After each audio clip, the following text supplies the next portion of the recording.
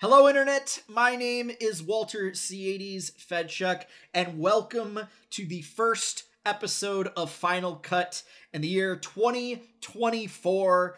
And, it was a good holiday season. I am sure I will ask my co-host about their holidays here in a moment. But the other thing I want to bring up is that we got a little bit of a theme going on for our episodes this month.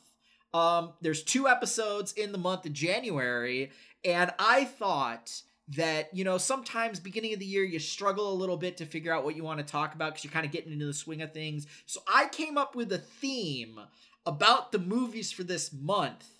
Chase, if I told you the theme of the movies for this month has something to do with the letter J, what do you think that theme is? Chase Wassenar, my lovely co-host. Interesting. Starts with the letter J. Jousting. We're going back to some medieval dramas like we did like a year and a half ago, and we're going all in on their competitive spirit from back in the day, right? Am I close?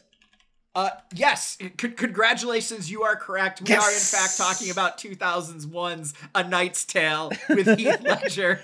Well, I think if you're talking about my holidays included The Christmas Night, the 2019 Netflix film that stars Vanessa Hudgens, in which a knight comes back from time and has to complete his quest, which it turns out is finding true love. I love how Hallmark films have now just become Netflix films. It's great. It's fantastic. Yeah, Netflix is like, we should make a couple of those. They seem like they're very profitable and people seem to really like them. And then my parents are like, yes, I do love all of these. Give me more of them, please. And the algorithm continues. Absolutely fantastic. Well, since you brought up the holiday, I'll let the listeners wait with bated breath for the theme of our films this month. But Chase, how was your holidays besides watching a Netflix film that stars Vanessa Hudgens? Yeah, it went pretty well. I had my few days in Colorado with the family, which was nice. I'm one of those people, I like a little bit of snow. I like to be able to say I've seen snow, and I've gotten to throw a whole one snowball, and I'm good. I don't like having to deal with the ice and everything, because I am not coordinated. So, it was just the right amount of snow for me. Came back here, took it very loosey-goosey with the New Year's holiday. It's one of those where I feel like my opinion on New Year's is dramatically different based on how optimistic I am about the next year going in. And while we're not here to talk about all the reasons that I am not optimistic about the next year going in, I just said, you know what, a game night's fine, actually. I might just play some games on my Steam account that you'll get to hear about on the next week's episode, assuming that you listen to Steam Cleaners as well. So all in all, a relatively relaxing time. Chase, as we are recording, it is January 4th, and I think Rochester's had about a half an inch of snow total. Although, we're supposed to get a nor'easter this weekend, and it's also supposed to snow next weekend, so hell yeah, I'm ready for snow. I'm a little bit disappointed we didn't have snow for Christmas because, one of the reasons why I live in the Northeast is I like snow. I like winter as long as I get snow, and unfortunately, it just hasn't shown up yet. My holidays were fine, did the thing where you see your partner's family, you go see your family. And then I had sort of a game night of my own for New Year's Eve, except it wasn't a game night. It was a game day. I dragged my lovely partner to go see the Buffalo Bills beat the New England Patriots in 30-degree weather, but then I made it up to them by getting a hotel in downtown Buffalo, and we went out for a very nice dinner, and then they do a ball drop downtown in Buffalo, so we got to go to that, and both of us afterwards said, great, now we never have to do that again. That's fantastic. It was something she had always wanted to do, and I really wanted to, hey, you're coming with me to a Bills game on New Year's Eve, let me do something nice for you in response. And, Chase, we don't like people. We don't like being around a lot of people. And there was, for it just being Buffalo, there were a lot of people there. So, that was my New Year's. That's fair, I suppose I did get to appreciate at least some of what you described when watching, there were some VTuber streams all throughout the day on New Year's, and I've gone down that rabbit hole of my down the line, and it was very interesting to see how Japan is doing their New Year stuff. They're all in, and I am here for it. And I'm sure that has nothing to do with the J word that you started with at the beginning of the call. Yeah, so both the movies we're talking about in January are Japanese films. We went to Japan, not literally, but quite figuratively, to watch a couple of movies that came out here at the end of December, around the holidays, so to speak. And if you're half intelligent, I'm sure you could figure out what they were. But Chase, for our first film of 2024, what's your experience with Godzilla? Man, I love Godzilla. I have always been a big fan of Godzilla style films. I think the idea that there is a giant monster that is here to wreck our shit, because we have earned that, is just baseline correct. I'm very here to support it, and I think that there are some films that have done it really well over the years. Not as many in the United States. We have our American Godzilla films, a lot of which are in the MonsterVerse, right? And I didn't like the first Godzilla that Gareth Edwards did. The 1998 one I'm not even going to bother with, because we all know that one is messy. Messy is the word I'm going to say. But I loved King of Monsters because I felt like that was the one that really, captured the more campy eras of Godzilla, where it's just like, look, it's him versus some other monsters, and they're all going to have to come together for some common cause against an even greater monster. And capturing the soul of that is obviously, I think has value. I will say that I think a lot of the Japanese films that I watched that are in the Godzilla universe, I'd be hard-pressed to tell you which ones they are, because I mostly watched them through Mystery Science Theater 3000, because those guys had a kick out of some of the early and mid-tier Godzilla films. But obviously, Godzilla's had a huge up and down over the course of his cinematic career, as anyone that's going to have, if you total the American films in there, 38 different films in the series. And this was they said at the beginning, this is a kind of reboot is maybe strong, but certainly an origin story, a return to the kind of classic Godzilla story, resetting the canon and setting this kind of alternate universe situation that we're now going to be following. And I got to tell you, I feel good about the choices that they made, because I will spoil my review at the end of this up front. I think this is the best Godzilla film I've ever seen, and I'm not sure it's close. So my experience with Godzilla is the 1998 Godzilla film with Matthew Broderick in it, of course, where Godzilla lays a bunch of eggs inside Madison Square Garden. The 2014 Gareth Edwards film, and the Let Them Fight is from that GIF, right? Is from the 2014 one, if I remember correctly. But it's the 2019, I believe, is the Let Them Oh, that's Fight. the 2019. Because that's the multiple monsters. Yeah. Yeah, that I've seen the 2019 one as well, and I've listened to a lot of Blue Oyster Cult's. And Blue Oyster Cult's Godzilla is my second favorite song of theirs, behind Don't Fear the Reaper, because Don't Fear the Reaper is the only Blue Oyster Cult song that anyone knows. It's fine. I'm not mad about that. No, Godzilla is worth mentioning. That song's great. It's a banger if anyone hasn't heard it. Godzilla is amazing. It's fucking great. And it tells the story of Godzilla. It's not a metaphor. It's not anything else. It's no. Godzilla, breaks shit. It's literally just a Godzilla movie in a 3.5 minute song. It's fantastic.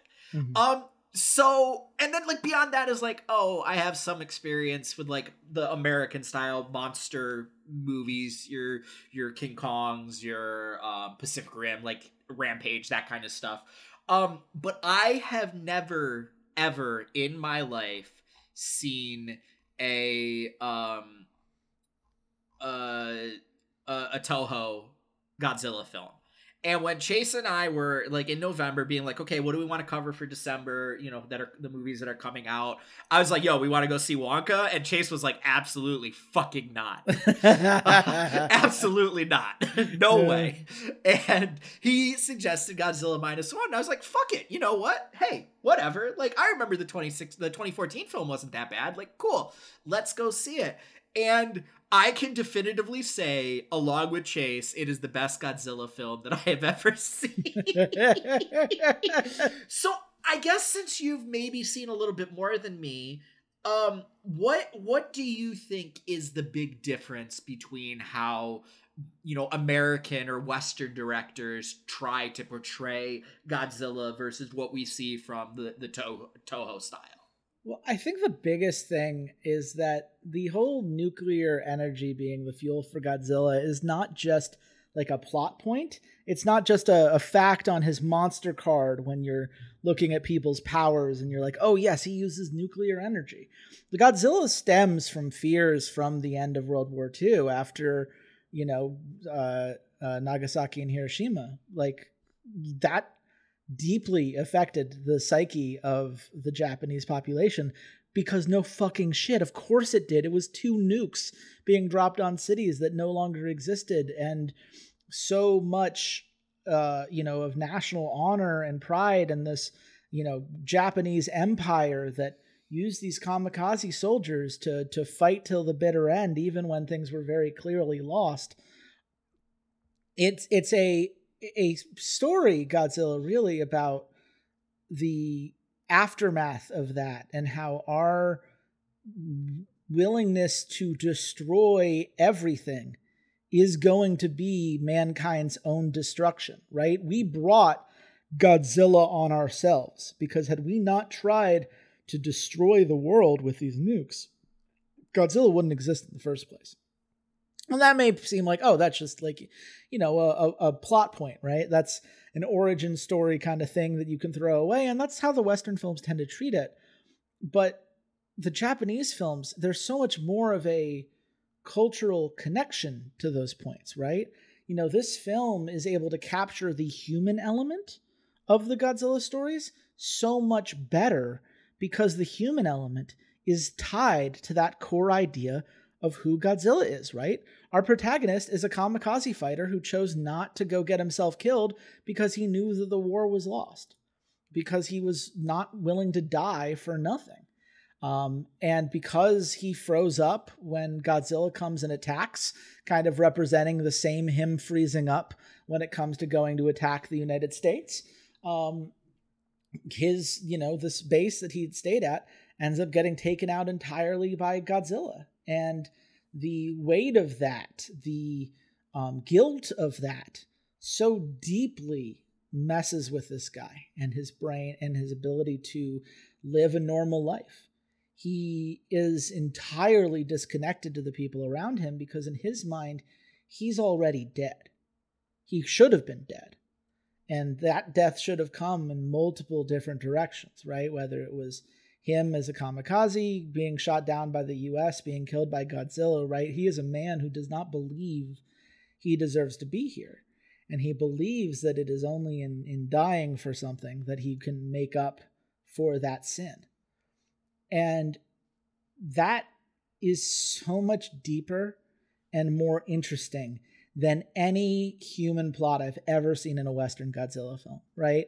Though in the Western films, humans are basically exposition to take us from Godzilla fight to Godzilla fight and tell us why Godzilla is fighting and how we're going to come up with the science to stop him, because Godzilla is a creature that can be fought and has health points almost, right? It has weak points that can be targeted for massive damage, almost like a video game.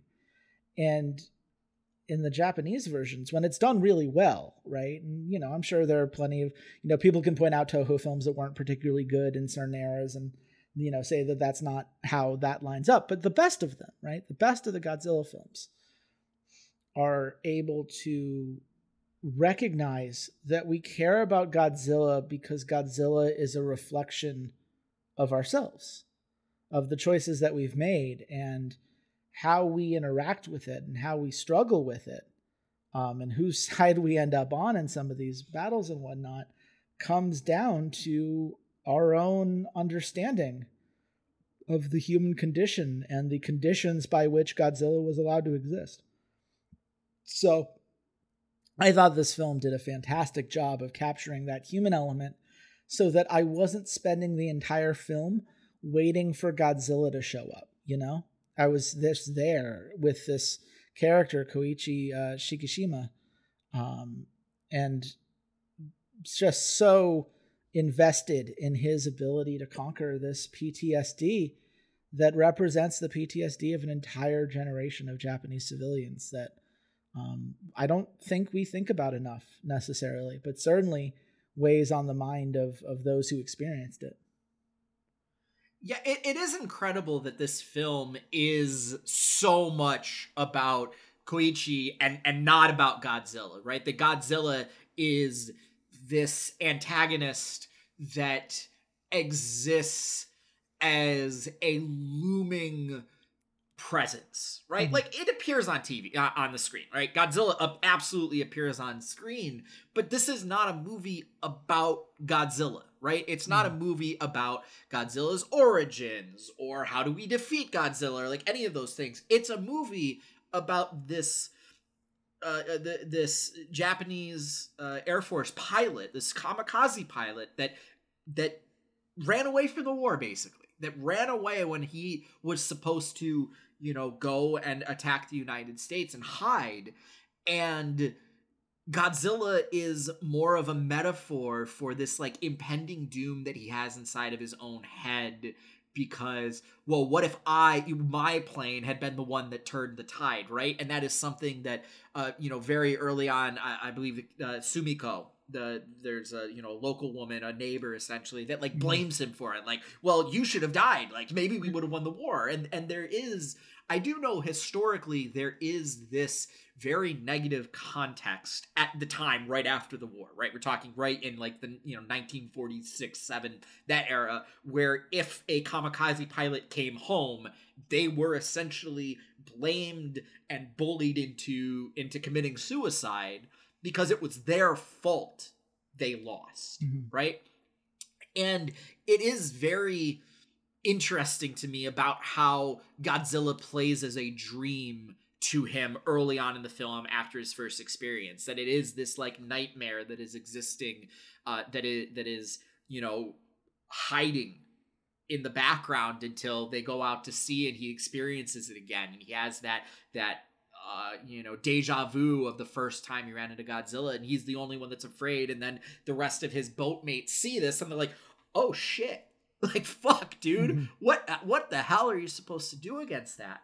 And I do think it is very, very interesting, this difference in portrayal. And it reminded me a lot of the difference between Flags of Our Fathers and Letters from Iwo Jima, right? American film telling and American mythology about war is not of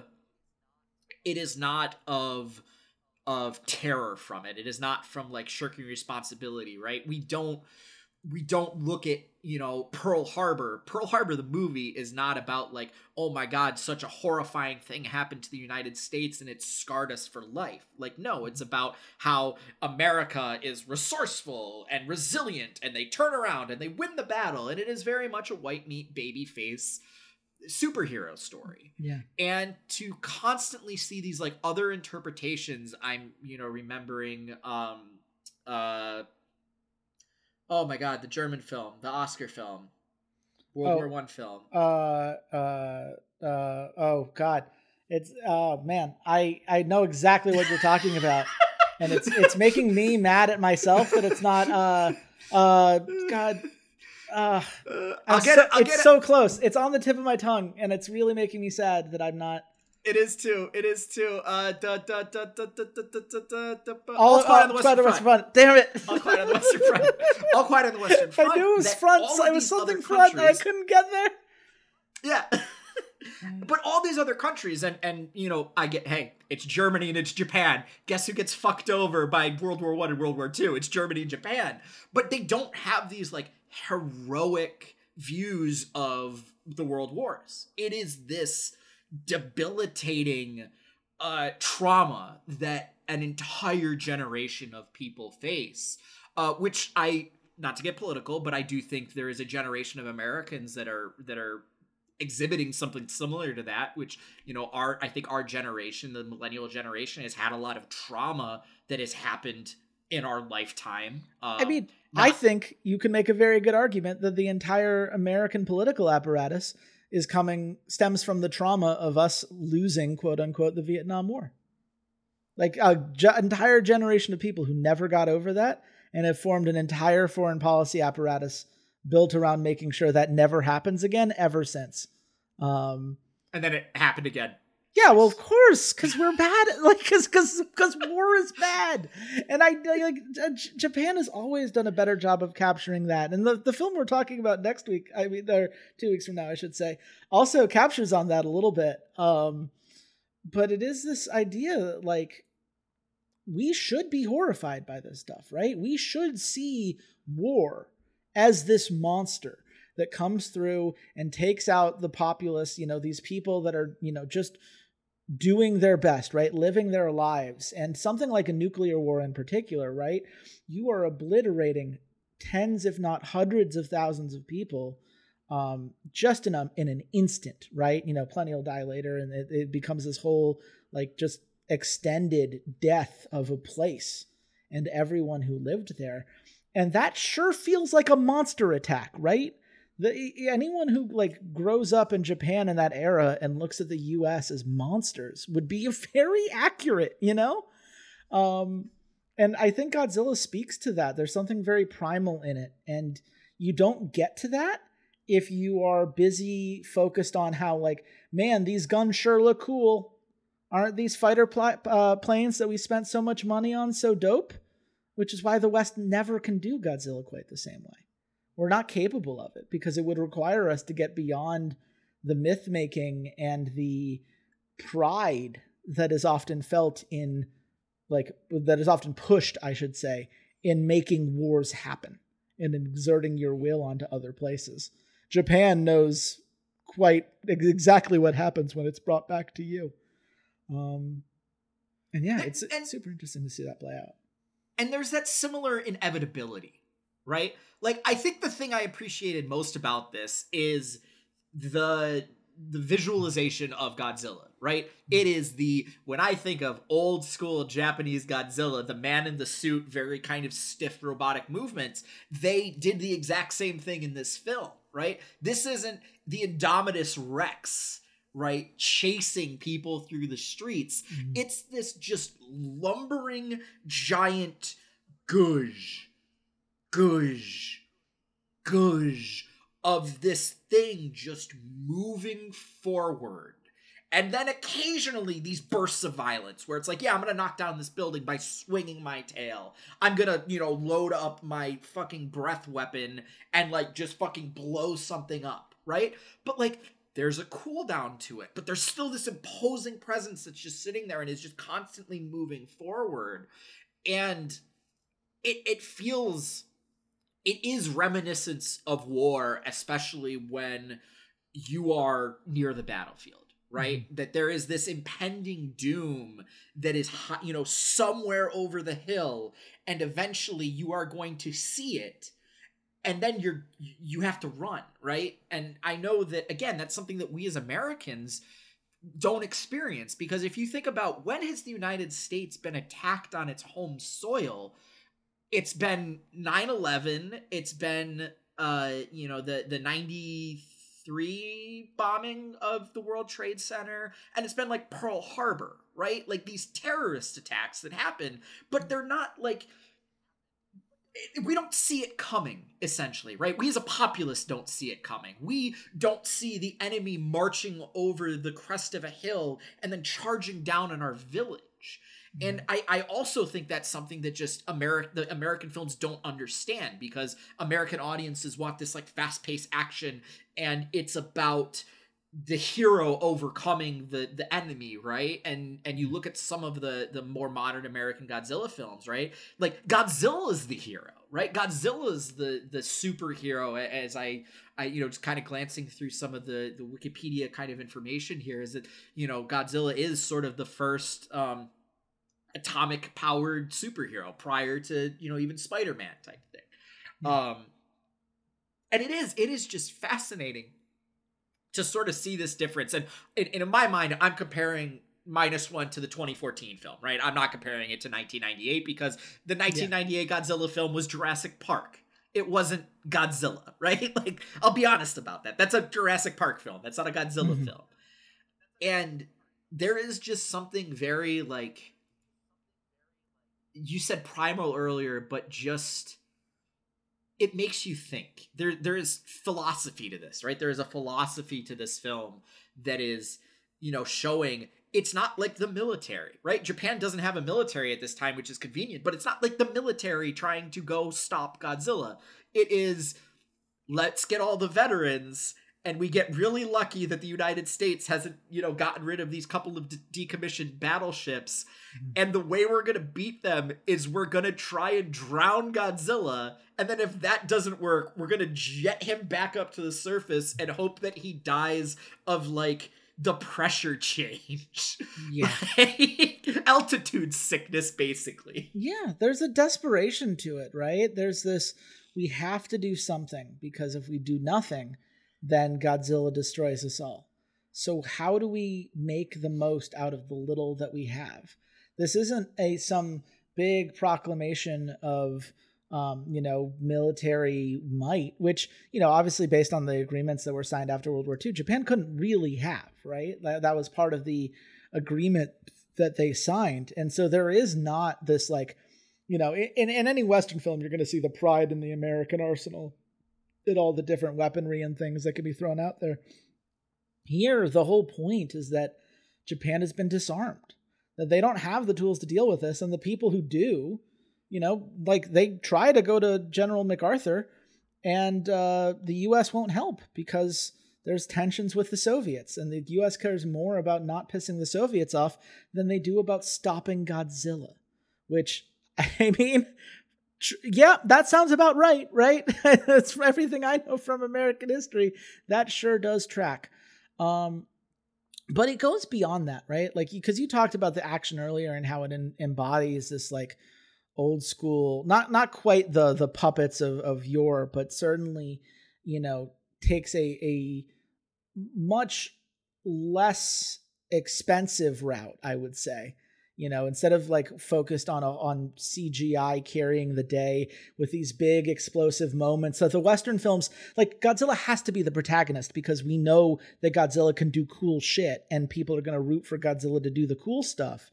Whereas, in this, you really, like, it's you pick and choose your moments. The scenes where Godzilla is not around are very reasonably paced and reasonably shot. And, it's really just that one big heat ray attack that he can charge regularly. And you see the charging sequence and everything else around it. So let's play a lovely game here, Walter. What do you think was the budget of Godzilla Minus One? Without looking. See, the problem is I don't know what, like, the budget for films are. Sure. So give me 1 second here. I'll give you an example. So Godzilla vs. Kong, which came out 2 years ago, cost $155 to $200 million. Somewhere in that range. 155 to $200 million. If you look at Godzilla in 2014, you're looking at $160 million. I'm gonna say like, because I understand that this is not America, so it's not overinflated because the publishing house needs to make a bunch of money. I'm gonna say it comes in just under 100 million, like somewhere in the, like, 80 to, like, $95 million range. Walter, this film cost less than $15 million to make. which is insane for the record. When you look at the amount of money and special effects and things that we spend in this country on our American films, our superhero films. Do you remember when we saw Indiana Jones and the Dial of Destiny and that film had a $300 million budget? Yeah. Less than $50 million. And it's not like it looks bad, right? Like, sure, you can tell that, like, it's CGI at some points, but you can always tell that it's CGI. It's fucking Godzilla. Godzilla isn't, like, we all know this, right? There's this amazing thing that we have as viewers called suspension of disbelief. And the idea is that if we're bought into the story, if we're invested in the characters, if we're invested in what happens and what is happening in front of us, we don't give a shit if we can see through the seams of certain special effects. It doesn't really matter. And that's, I think, the biggest difference between the American films of this genre and the Japanese ones, right? Is that in this one, they spent exactly enough to pull off the really cool effects for the scenes that really mattered, right? And it works. And those films are effective. That heat ray fucking got me. Seeing the buildings collapse, really well executed because they know how to use a mix of practical effects and some sparing CGI to handle the rest. You don't need the excess. You just need to make the points matter. And this film does that. And it's one of the reasons I think people have resonated so much with it and why no one is talking about like quality of effects like it's like somehow behind those other films that we talked about. It does what it needs to do, and it does it well. I'm fucking stunned that they were able to do that for less than 15 minutes. What? I mean, like, here. It's incredible. Let's take it entirely different, because you mentioned, how much money do you think House of Gucci cost to make, right? A film with no giant monsters. Oh my God. That was $75 million. You could make 5 Godzilla Minus Ones for the cost of House of Gucci. And some of that is Japan, sure, but still, right? Oh my God, that is amazing. Mm-hmm. That is, oh my God, that is fucking incredible. $15 million. $15 million. Yeah. I mean, I guess that's what happens when, like, you just tell a really fucking good story, right? Look at that, Star Wars. Just tell a good story and you don't have to spend $1 billion on a film. Yeah, because the points that matter still land really well, and everything else matters because you did a good job with it. Because those small scenes of like the scene that sticks with me the most, I shouldn't say the most, because there are a lot of very good scenes in this film, so it's a multi-way tie. But like one of the most affecting scenes in the film to me are when like he has his like boat mates over and they're at the place, and the, you know, definitely not girlfriend is making dinner, and at one point the child that she had adopted calls him dad, and Koichi's first instinct is to tell her not to call him dad.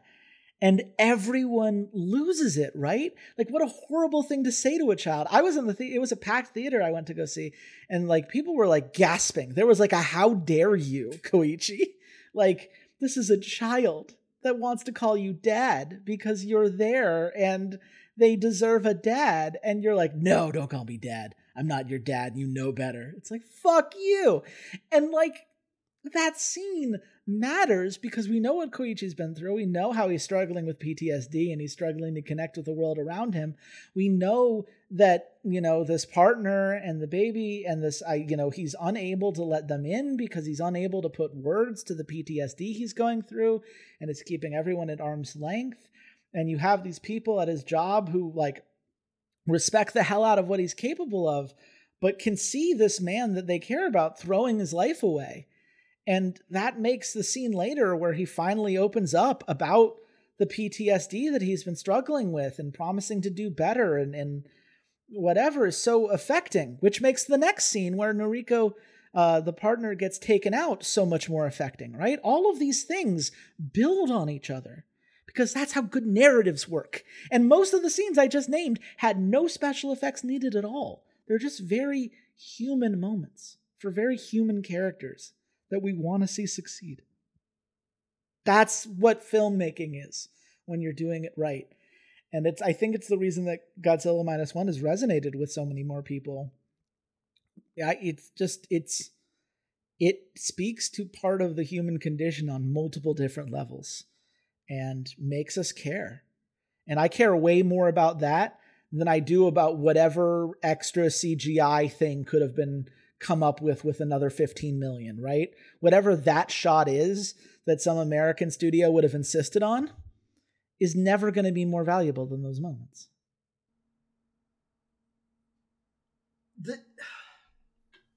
I'm still stunned, right? I'm still stunned. Less than 15 million. I'm still at awe.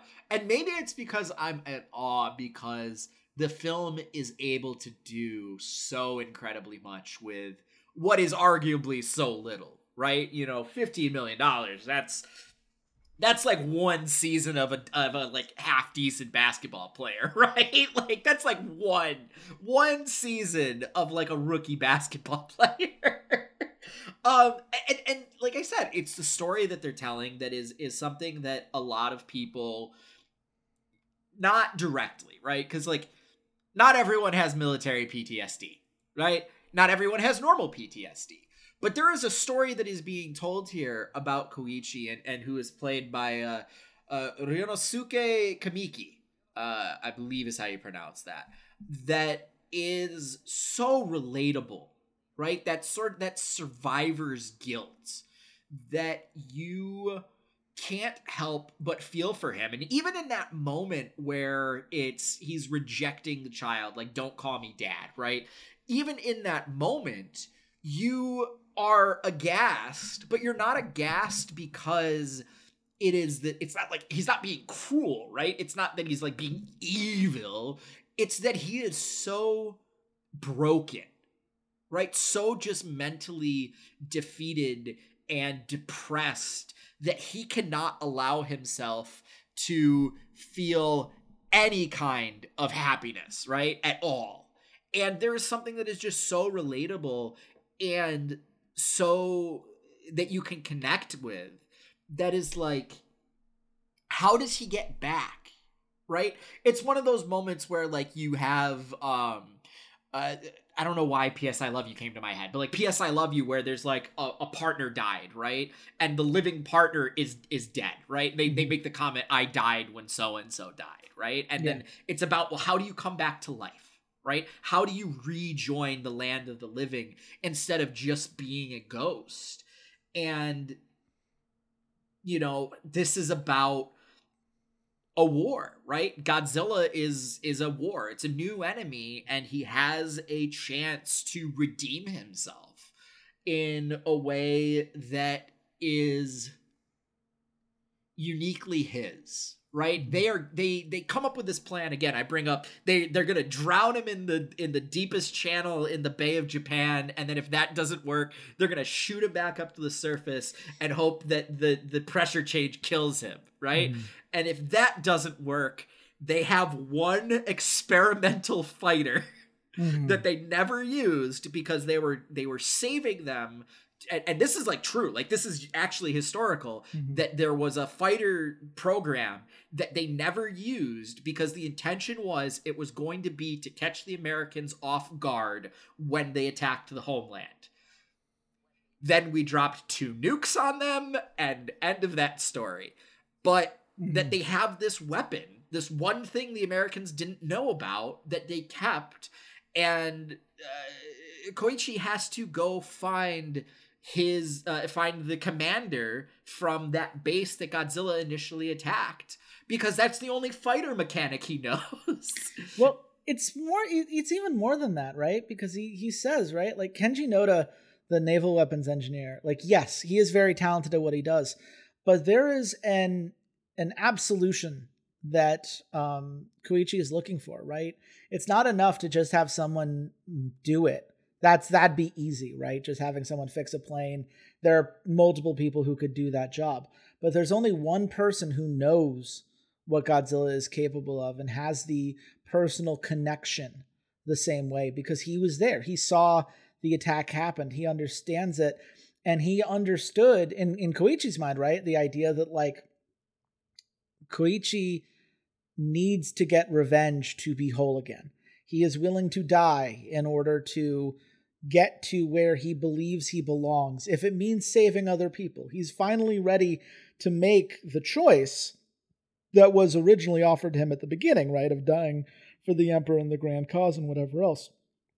And I'll be honest, when we got to the scene, I was a little bit worried about where the messaging of this film was going, because it would have been very easy to have him remain as this like kamikaze pilot, and the idea is that it was good, actually, the kamikaze pilots existed, and that we're only able to save the city if he's willing to take on that exact idea.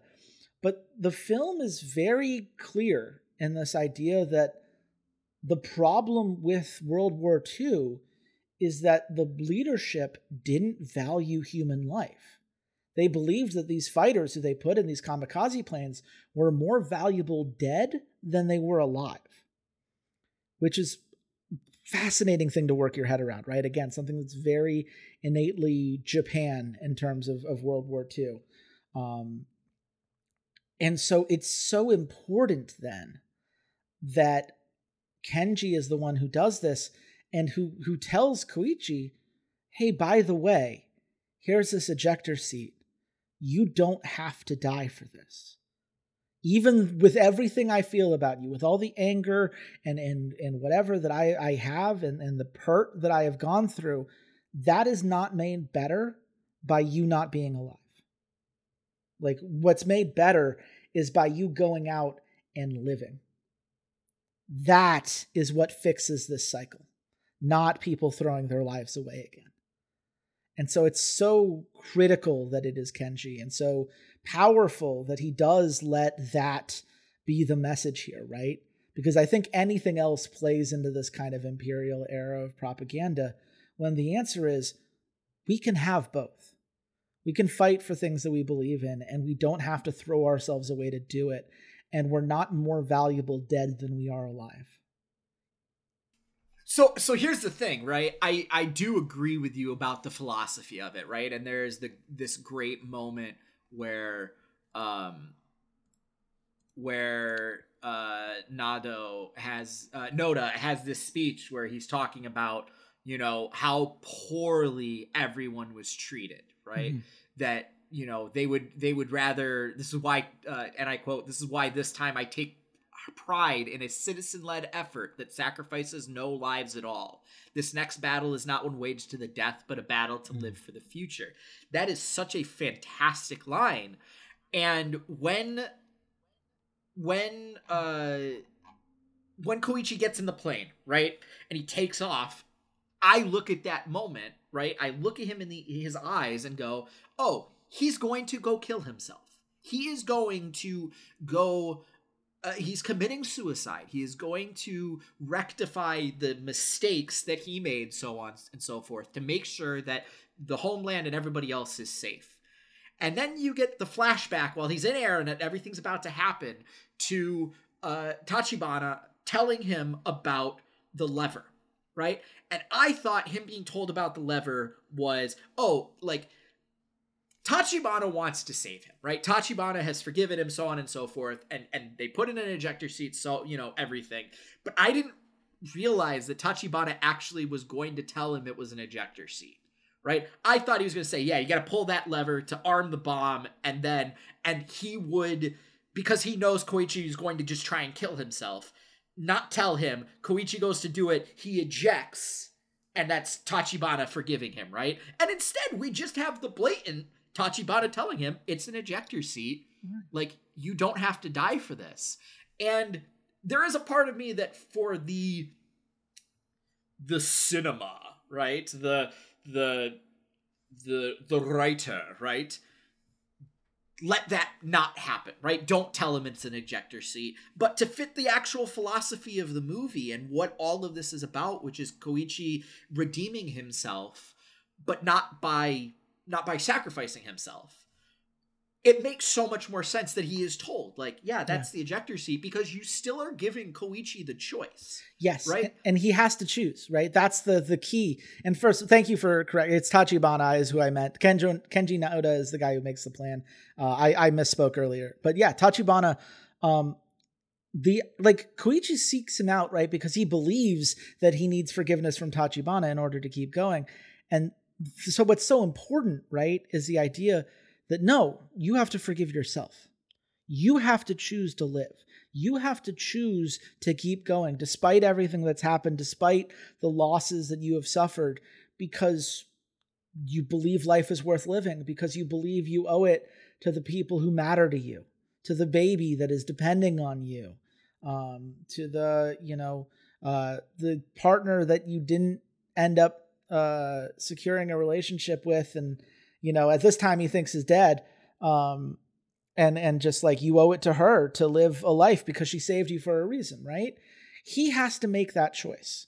If it's taken away from him, then you lose the agency in him deciding after all this time in which he's like, I would rather be dead. I am numbing myself from all of the emotions around me. I am preventing myself from making the connections that matter to me because I don't deserve to be here.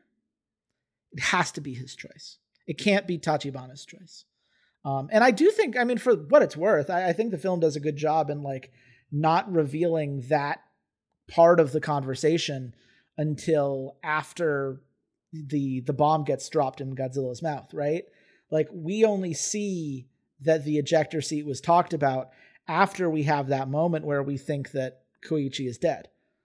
So I do think it's trying to capture some of what you were saying. I just think, if you're even remotely genre savvy, right, you probably saw that like, oh, well, if he's pulling him aside for just one more thing, that would be the thing that thematically makes sense here. But I still think it works. I still think it landed. And there was still a part of me, even until the bitter end where we saw it, where I thought like, oh shit, he might do it, right? This might end up being a more classic self-sacrifice. And I'm really glad it wasn't, because I think this was more powerful. Oh, I absolutely thought we were getting the Russell Case, hey Godzilla, up yours moment, right? Where he was just gonna, fly right into his mouth and explode, and some sort of Deus ex machina, he would somehow survive and, end up in a hospital, and they're like 3 months later, and whatever, his friends are around him and like, you saved the day type thing. And you're right. I was pleasantly surprised to have my expectations subverted in that manner, where he was given the choice. Like, hey, I know you're going up there to kill yourself. Like, I know that's what you're going up there to do because you think you need to regain your honor. You need to, you have a second chance to make the quote unquote correct choice. You think you have lost Noriko, you don't feel like this child is really your child, you're not a father, so on and so forth, but it's your choice. Like you don't have to do that. You can still save everyone or try to save everyone without dying. And I think that's very beautiful. I think that is very, very beautiful, because how are you supposed to save anyone if you can't save yourself? Right? How are you supposed to accept forgiveness from anyone else if you can't forgive yourself? Right? It's one of those things where like anyone, someone can say, yeah, I forgive you. But if you can't, they're just words. Right? Right. It's very beautiful. It's very poetic. It's very beautiful. And it is definitely not something I think that any American director that would be given, hey, you can write a Godzilla film. I don't think any American director is going to go like, hey, you know what I want to do? I want to talk about the philosophy of self-forgiveness in a Godzilla film. We tried that with Man of Steel, and nobody liked that movie. Well, Man of Steel is boring. I'm sorry. I'm not gonna get in that. I'm glad you enjoyed it, I suppose. This was so much more captivating to me on the human moment to moment, and you need it because Godzilla is at his best when it's not dominating the entirety of the screen time, right? Where the moments where he is there, they're so much more impactful when they are sparing, because each moment you're like, oh shit, it's Godzilla time again. And it's a fine balance. I struggled with the 2014 Godzilla film because I thought it took too long before we really got our monster in there. But this is just a really nice balance. And I I just feel like thematically, from an acting performance, from a cinematography standpoint, from how they handled the monster, just all of this was everything that I wanted it to be. And it's just so funny that, like, you know, again, it's just a giant middle finger to the American film system. And let's be clear, Japan has its own issues with the film industry. There's some union stuff that maybe Japanese workers are not given the same treatment and benefits that American workers are. So I want to be careful about overly praising. But the idea that, like, someone says, hey, was this film made on a $15 million budget? And he's like, I wish, and has made clear that it was lower than that. Like, how the fuck, man? How do you make this this clean and this well produced and this well done? And it's because you get all of those other elements and you figure out how to make the most of them.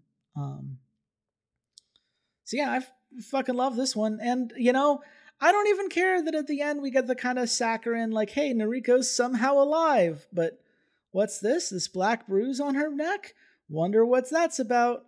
You know, like, very clear sequel baiting, but, like, yeah, great. I would love to see more of this Godzilla, so give me a sequel, please and thank you. Yeah, who fucking cares? Like, hey, listen, if you're gonna keep cranking out fucking bangers like this, like, by all means, make 30 of these things. We all know that the fucking Marvel Cinematic Universe has been fucking trash lately. Like, I need a Godzilla Cinematic Universe that is actually, like, really well written, really well acted, and maybe not so much about Godzilla and more about, like, people. Because it's incredible how Marvel has totally forgotten what made them better than DC, which is its stories about people becoming extraordinary, right, and not just, like, extraordinary people, right? It's weird. Yeah. You need to, like, connect to a character to have any type of, you know, emotional understanding or investment into them. It's wild. You can't just have these, like, one-liners that are like, my father was Prince T'Challa. Like, oh, cool. Yeah, that makes me feel something. Thanks. Yeah, it's just and it's like, you know, even just simple things like the nightmare sequence, right? Where, like, you experience his PTSD firsthand and you see him wake up in the middle of the night and, like, the partner's, like, trying to help him and he pushes her away and is like, I'm not real. I'm dead. I can't be here. Like, this can't be real. Like, I am waiting for an American action film like this to be willing to take such a swing, right? To be willing to let their characters be that vulnerable and weak, right? Like, there's this idea that it's all got to be a power fantasy.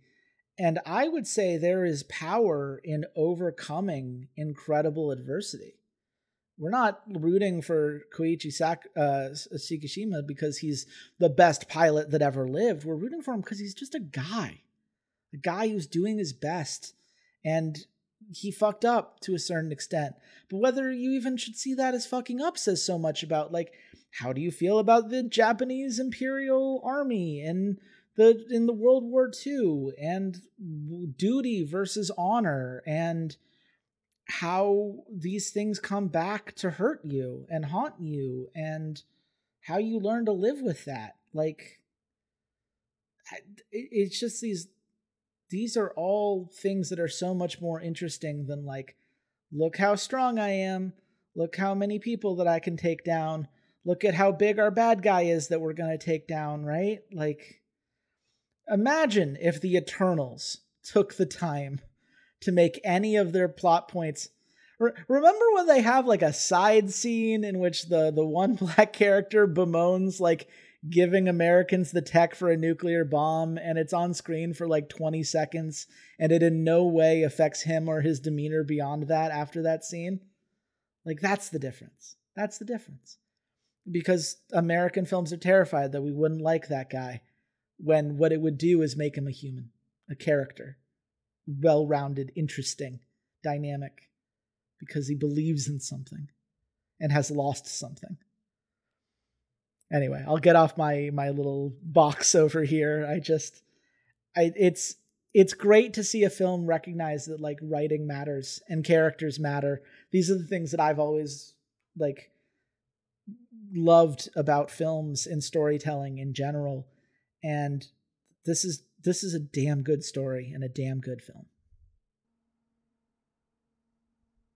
I'm not even gonna try to follow that up with anything because I think you summed it up pretty well. So Chase, do we start 2024 with a 10 out of 10? Of course we do. Of course, 10 out of 10.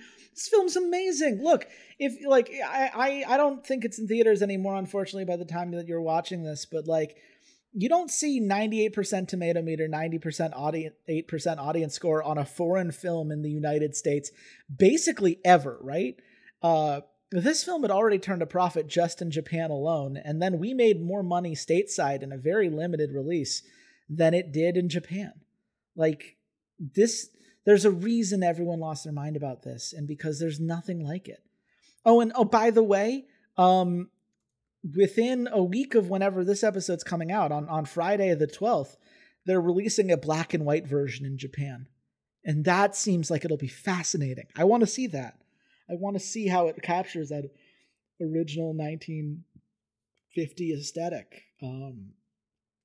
I hope it's gotten nominated for a few different awards at various Japanese film festivals. It won't get any nods in the US because we don't believe that action films can be meaningful on that level, but it goddamn should.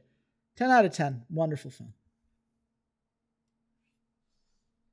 You know, it's definitely not 1998's Godzilla with Matthew Broderick.